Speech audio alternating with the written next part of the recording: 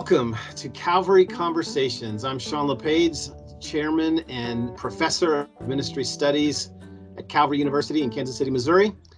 Thank you so much for joining us. My guest today is Pastor and author Neil Tomba. Neil has been the senior pastor of Northwest Bible Church in Dallas, Texas since 2001. That's 20 years, Neil. Yes, just had the 20-year anniversary in May. Yeah, did you guys throw a big party? Yeah, we did. That's cool. Well, Neil has been married to his lovely and obviously very saintly wife, Vila, since 1983. You guys must have been 14 or something like that. Yeah. They have 3 adult daughters, 1 son-in-law, and 3 grandchildren. Is that still accurate? That is. All right. Well, Neil, Pastor Tomba, thank you so much for joining me today. Thank you, Shaun. It's good to be here, and it's good to reconnect. Yeah. Neil and I went to Dallas Theological Seminary in the 1990s, last century. So the reason I've invited Neil onto the program today is not just so we can catch up. We're not going to do that today. But the reason I've invited him to talk with us today is because I just finished reading his book. More accurately, I just finished listening to the audiobook version. So, Neil, is this your first book? Shaun, this is my first book. My wife has been trying for years, Vila, to get me to write some great book about theology or something from my sermons. And instead, I rode my bike across the country and wrote a book about that. Well, yeah, it was such I can't even describe it. I just really want to encourage people to get this book. The title is The Listening Road, One Man's Ride Across America to Start Conversations About God. That subtitle is awesome. One Man's Ride Across America to Start Conversations About God. So tell us about this book. Tell us about the whole idea, because it really wasn't just a book. It was an event, wasn't it? Yes.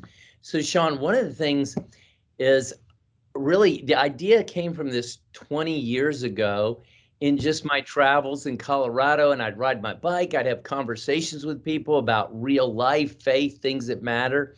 And one day after just riding around, seeing people, I thought, I want to someday ride my bike across the country. And I would tell Vila every once in a while, hey, and you can follow me in our SUV. And she'd be like, you're crazy.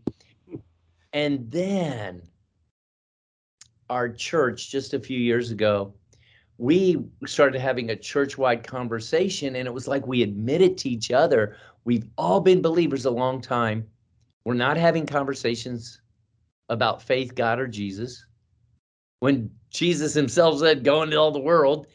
And this sense that everybody was scared. And this is pre-COVID and all the political stuff and race stuff that has gone on recently. And so our church said, we're going to pursue a vision of having thousands of surprisingly easy to start conversations about Jesus all over our city. And that gave me the impetus, the energy, the just courage to say, I'm going to do this dream as a way to be a part of our vision of our church. And so you went out and did this. You started out in Santa Monica, California. Santa Monica. Rode to Annapolis, Maryland.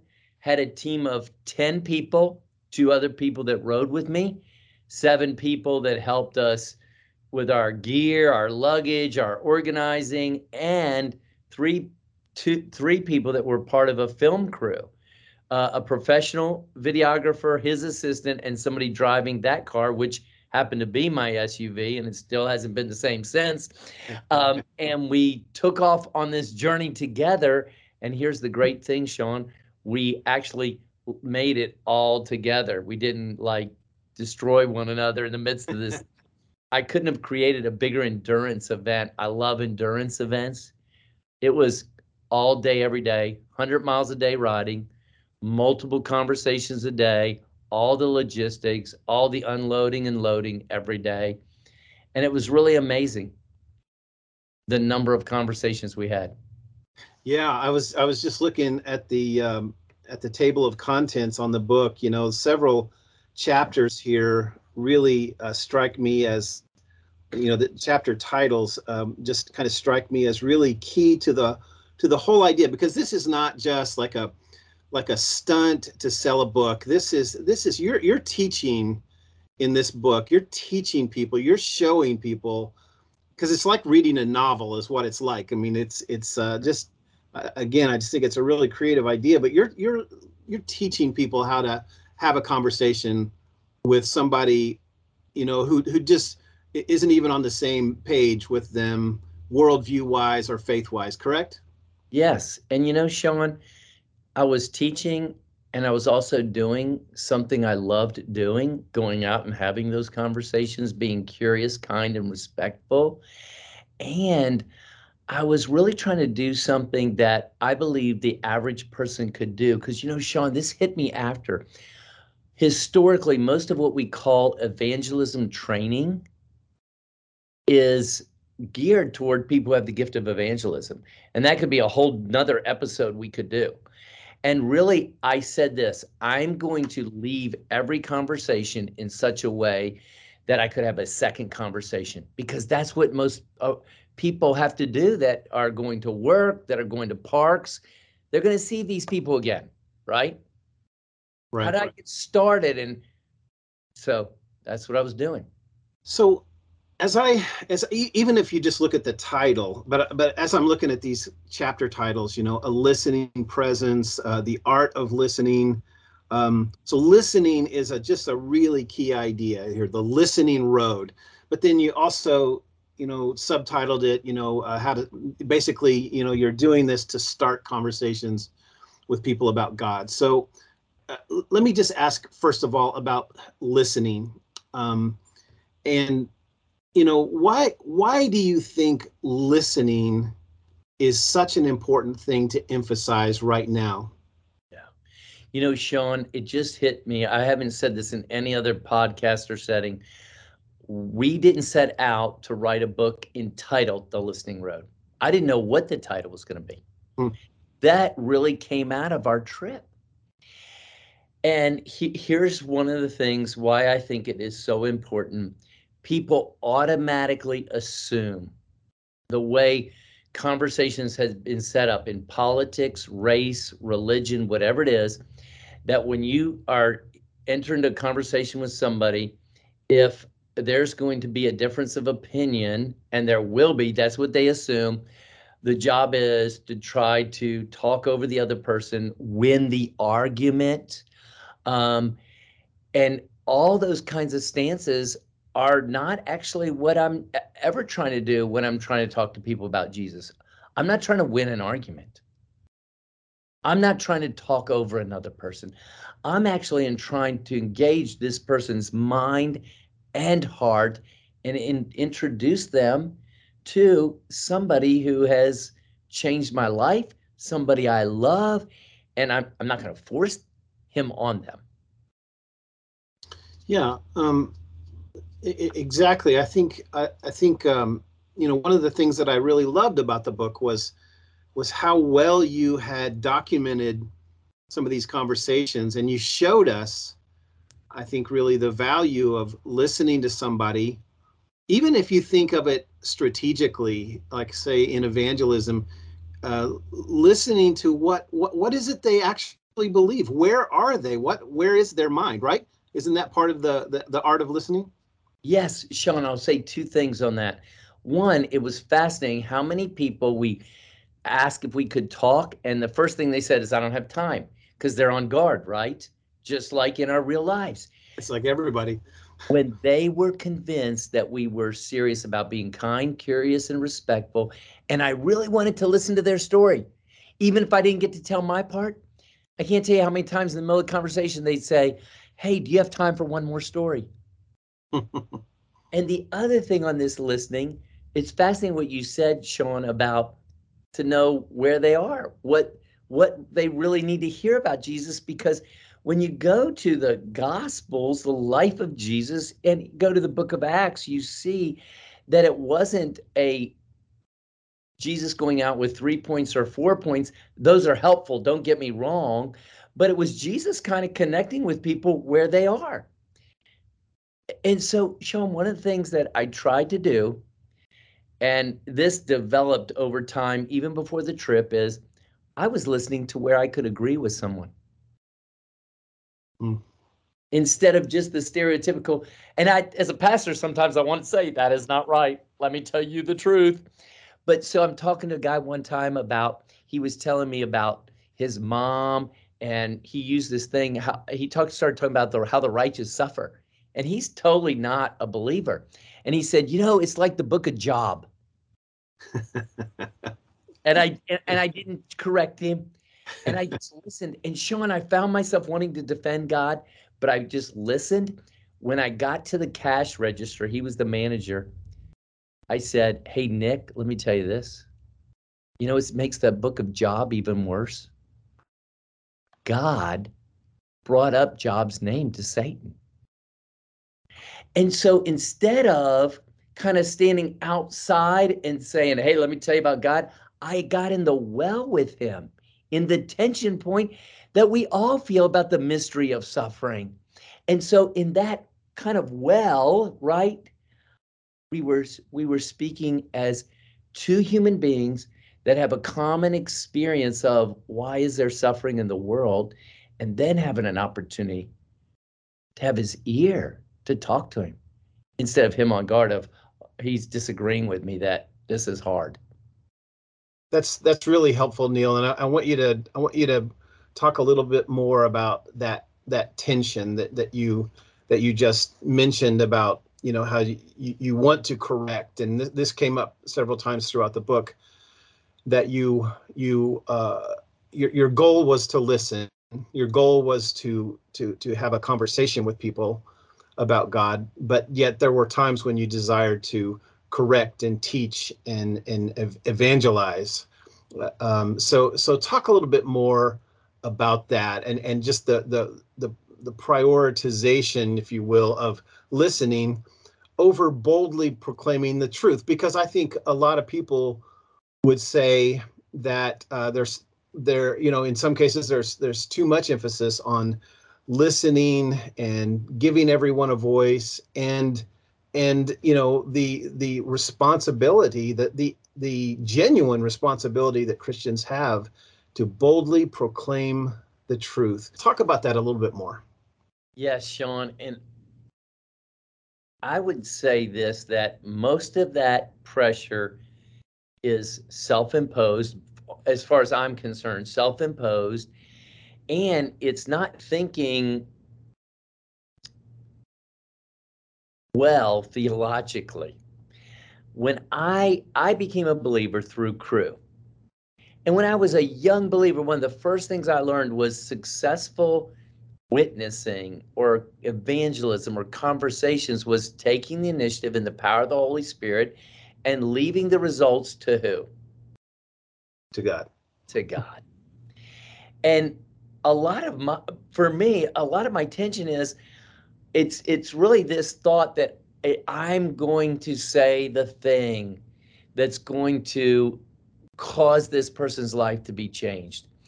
And we know that we've all heard, even as believers, lots of good information. We still have areas of our life that are out of balance or in sin, and apart from the Holy Spirit working. So some of that for me is simply saying, God, you're the one here, not me. I don't have to say anything. Or let me say it this way, I don't have to say everything. And so just really backing off of that idea, which can be really hard. And then there's the other thing, Shaun, if we're just brutally honest, in our culture today, we all want to be right. We all want everybody hear our opinion, and we want to be right. And that drives us also. Yeah. Well, I don't want to camp on this the whole time, but I have two different voices in my head here. Like, we are a people of proclamation. So you're not saying never proclaim the gospel, of course. Right. And so balance that for me a little bit more. When do we get to the proclamation? Let me say this, Shaun, because this is what I forgot to say that I was digging for, is that often, historically, evangelism training has been created by evangelists for evangelists, and then we put it on the average person. Our evangelism training tends to be, okay, here's the sales pitch. Here's the 2, 3, or 4 points to summarize the gospel, and you're looking for a person to say yes or no. And we're only thinking about that as the proclamation. When if you just read the Gospels, if you read the life of Jesus, the early church, I would say even the book of Romans, where we often take 2 or 3 points, that was our kind of modern day method of telling about Jesus and his work. Where I think the proclamation comes and the listing and how you balance these things is, my goal is get to have a robust conversation about Jesus and what he did for us and what he did for the whole world. But when I'm not trying to get it into 2 or 3 points, for me, it opens up a listening that sometimes allows me to practice what Jesus did when he went to a woman at the well. And he didn't have to listen because he already knew, right? Or what Paul did at Athens. He's watching. Who knows how long Paul was there watching what was happening? People coming, worshiping this unknown God. He might have stood there for 2 hours. He was there long enough to see what was happening before he spoke up and said, hey guys, I've got some thoughts for you. And then when he gave the thoughts, he never got to the 2 or 3 point outline, not in that situation. Yeah. So I want you to know, Shaun, I am looking, but I'm looking for where their story overlaps with God's story, with Jesus's story. And so when I'm at this restaurant and I've been listening to this lady who's been serving me, doing a wonderful job, and I asked her, hey, is this thing on the menu? How is it? She looks at me and she says, it's not very good. And I was kind of taken aback, Shaun, but I had listened to her enough to know she wasn't very well versed on Christianity. And when she said that, I said, hey, friend, can I say something to you right now? I'm blown away by your just speaking truth here in a moment, because most people wouldn't do that. And just how you have served me and then speaking truth, it reminded me of what the stories of Jesus in the Bible say. You know, the Gospels are the stories of Jesus. Don't know if you've ever heard of that. It says Jesus came in grace and truth. You just reminded me of Jesus coming in grace and truth. Shaun, she says to me, I'm going to think about that all day. Wow. She was on her break. She went on her break. Somebody else came. 20 minutes later, she came back. She goes to me, you know what? I have been thinking and telling everybody what you just told me. That Jesus came in grace and truth, and I was giving you grace and truth here as I was serving you.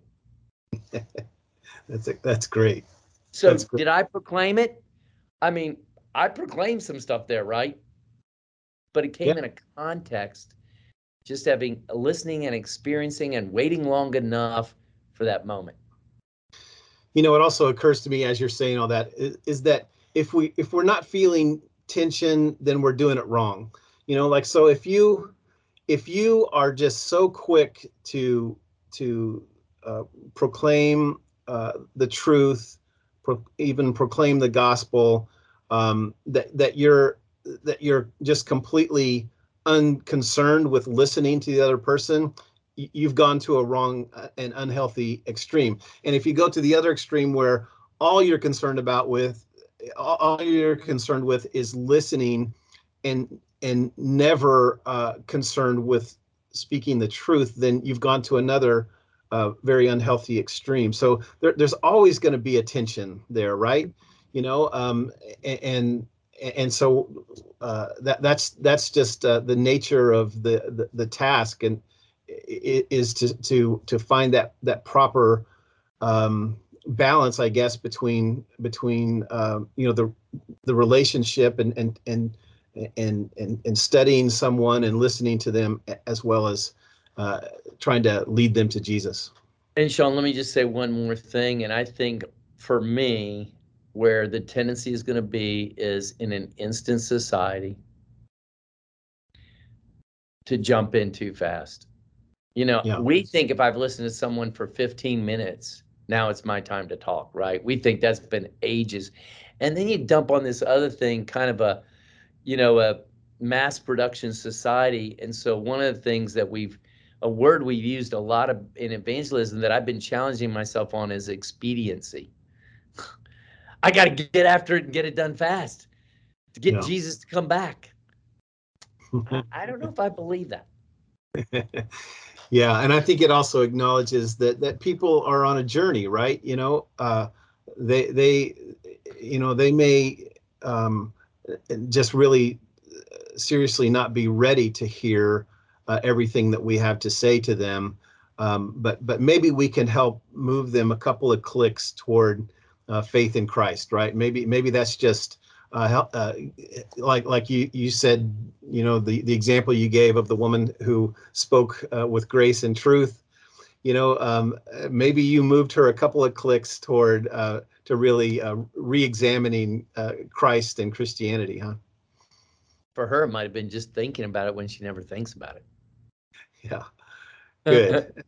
Another thing that I saw in the book that I heard over and over was that you're really good at asking questions, and I don't know if you just, wrote the book in such a way that it made you look like you're really good at asking questions. Think so. um, but there are lots of examples, that we could look at there. I remember one you said to someone, "I'm curious, when I say Jesus," you had already been in a conversation with, I believe it was with a Christian and Jewish couple, and you said, "I'm curious, when I say Jesus, what do you think?"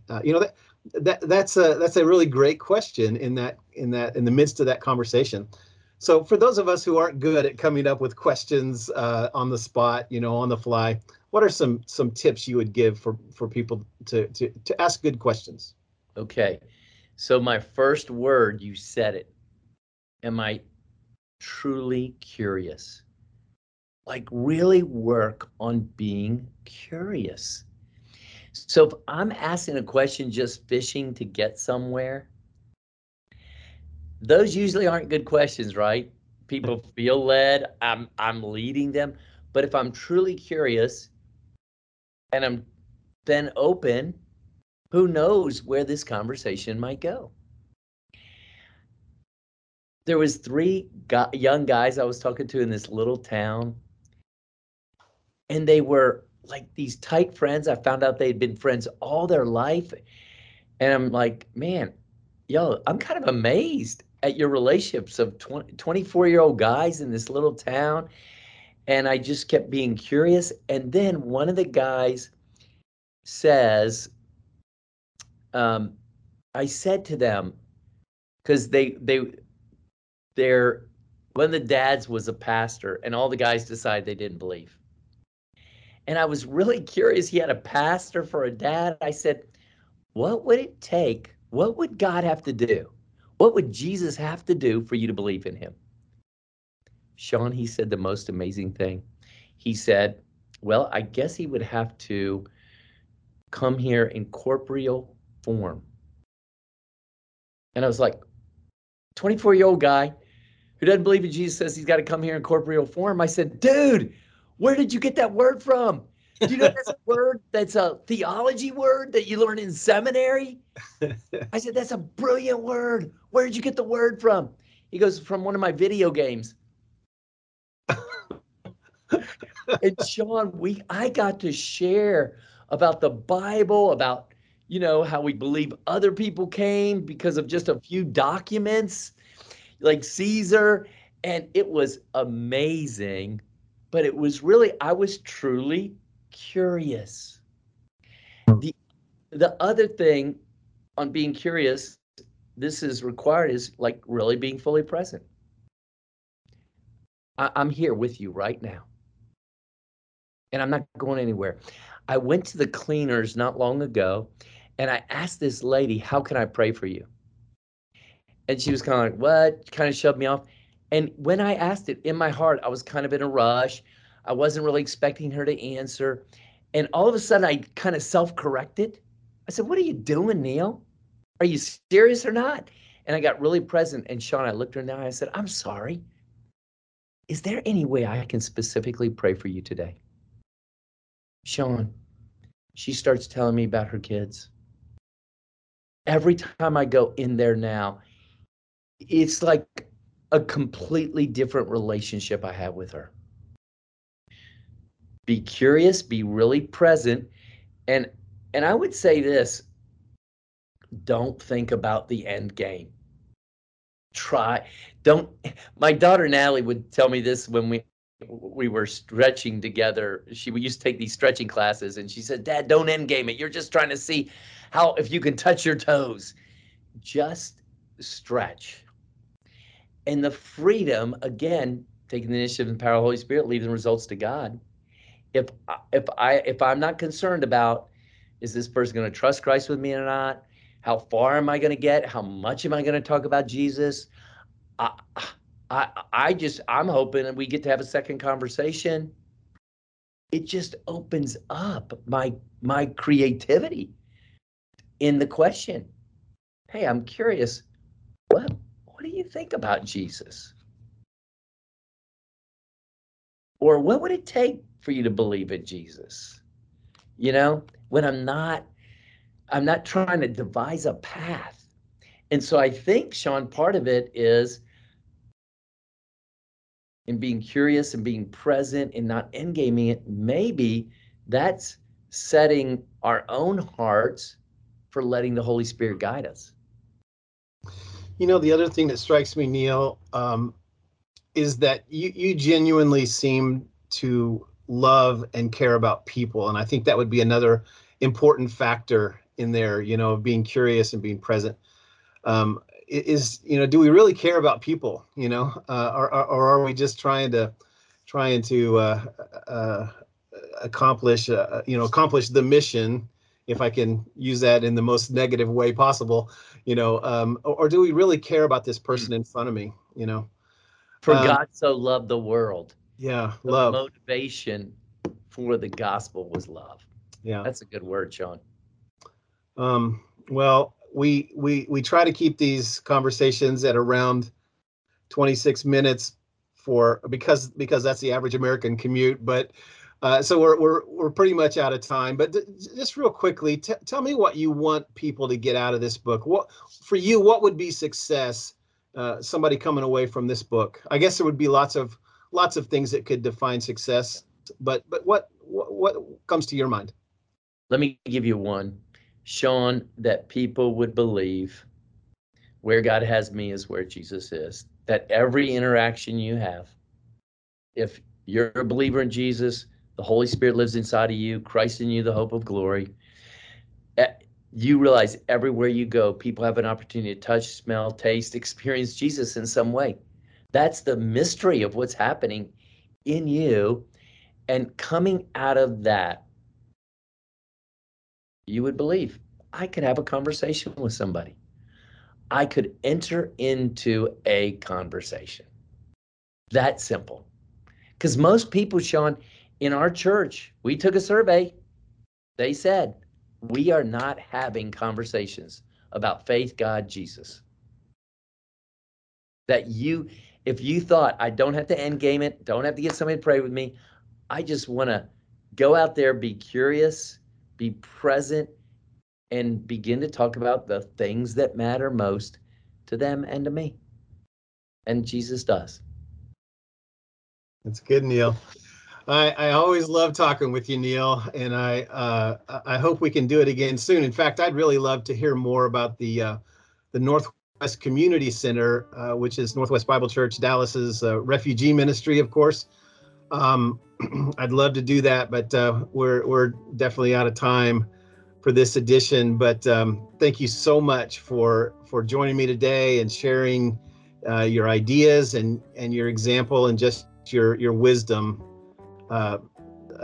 just from many years of ministry and loving on people. Thank you, Shaun. You can tell I get excited every time I'm answering a question. It's awesome to get to do this.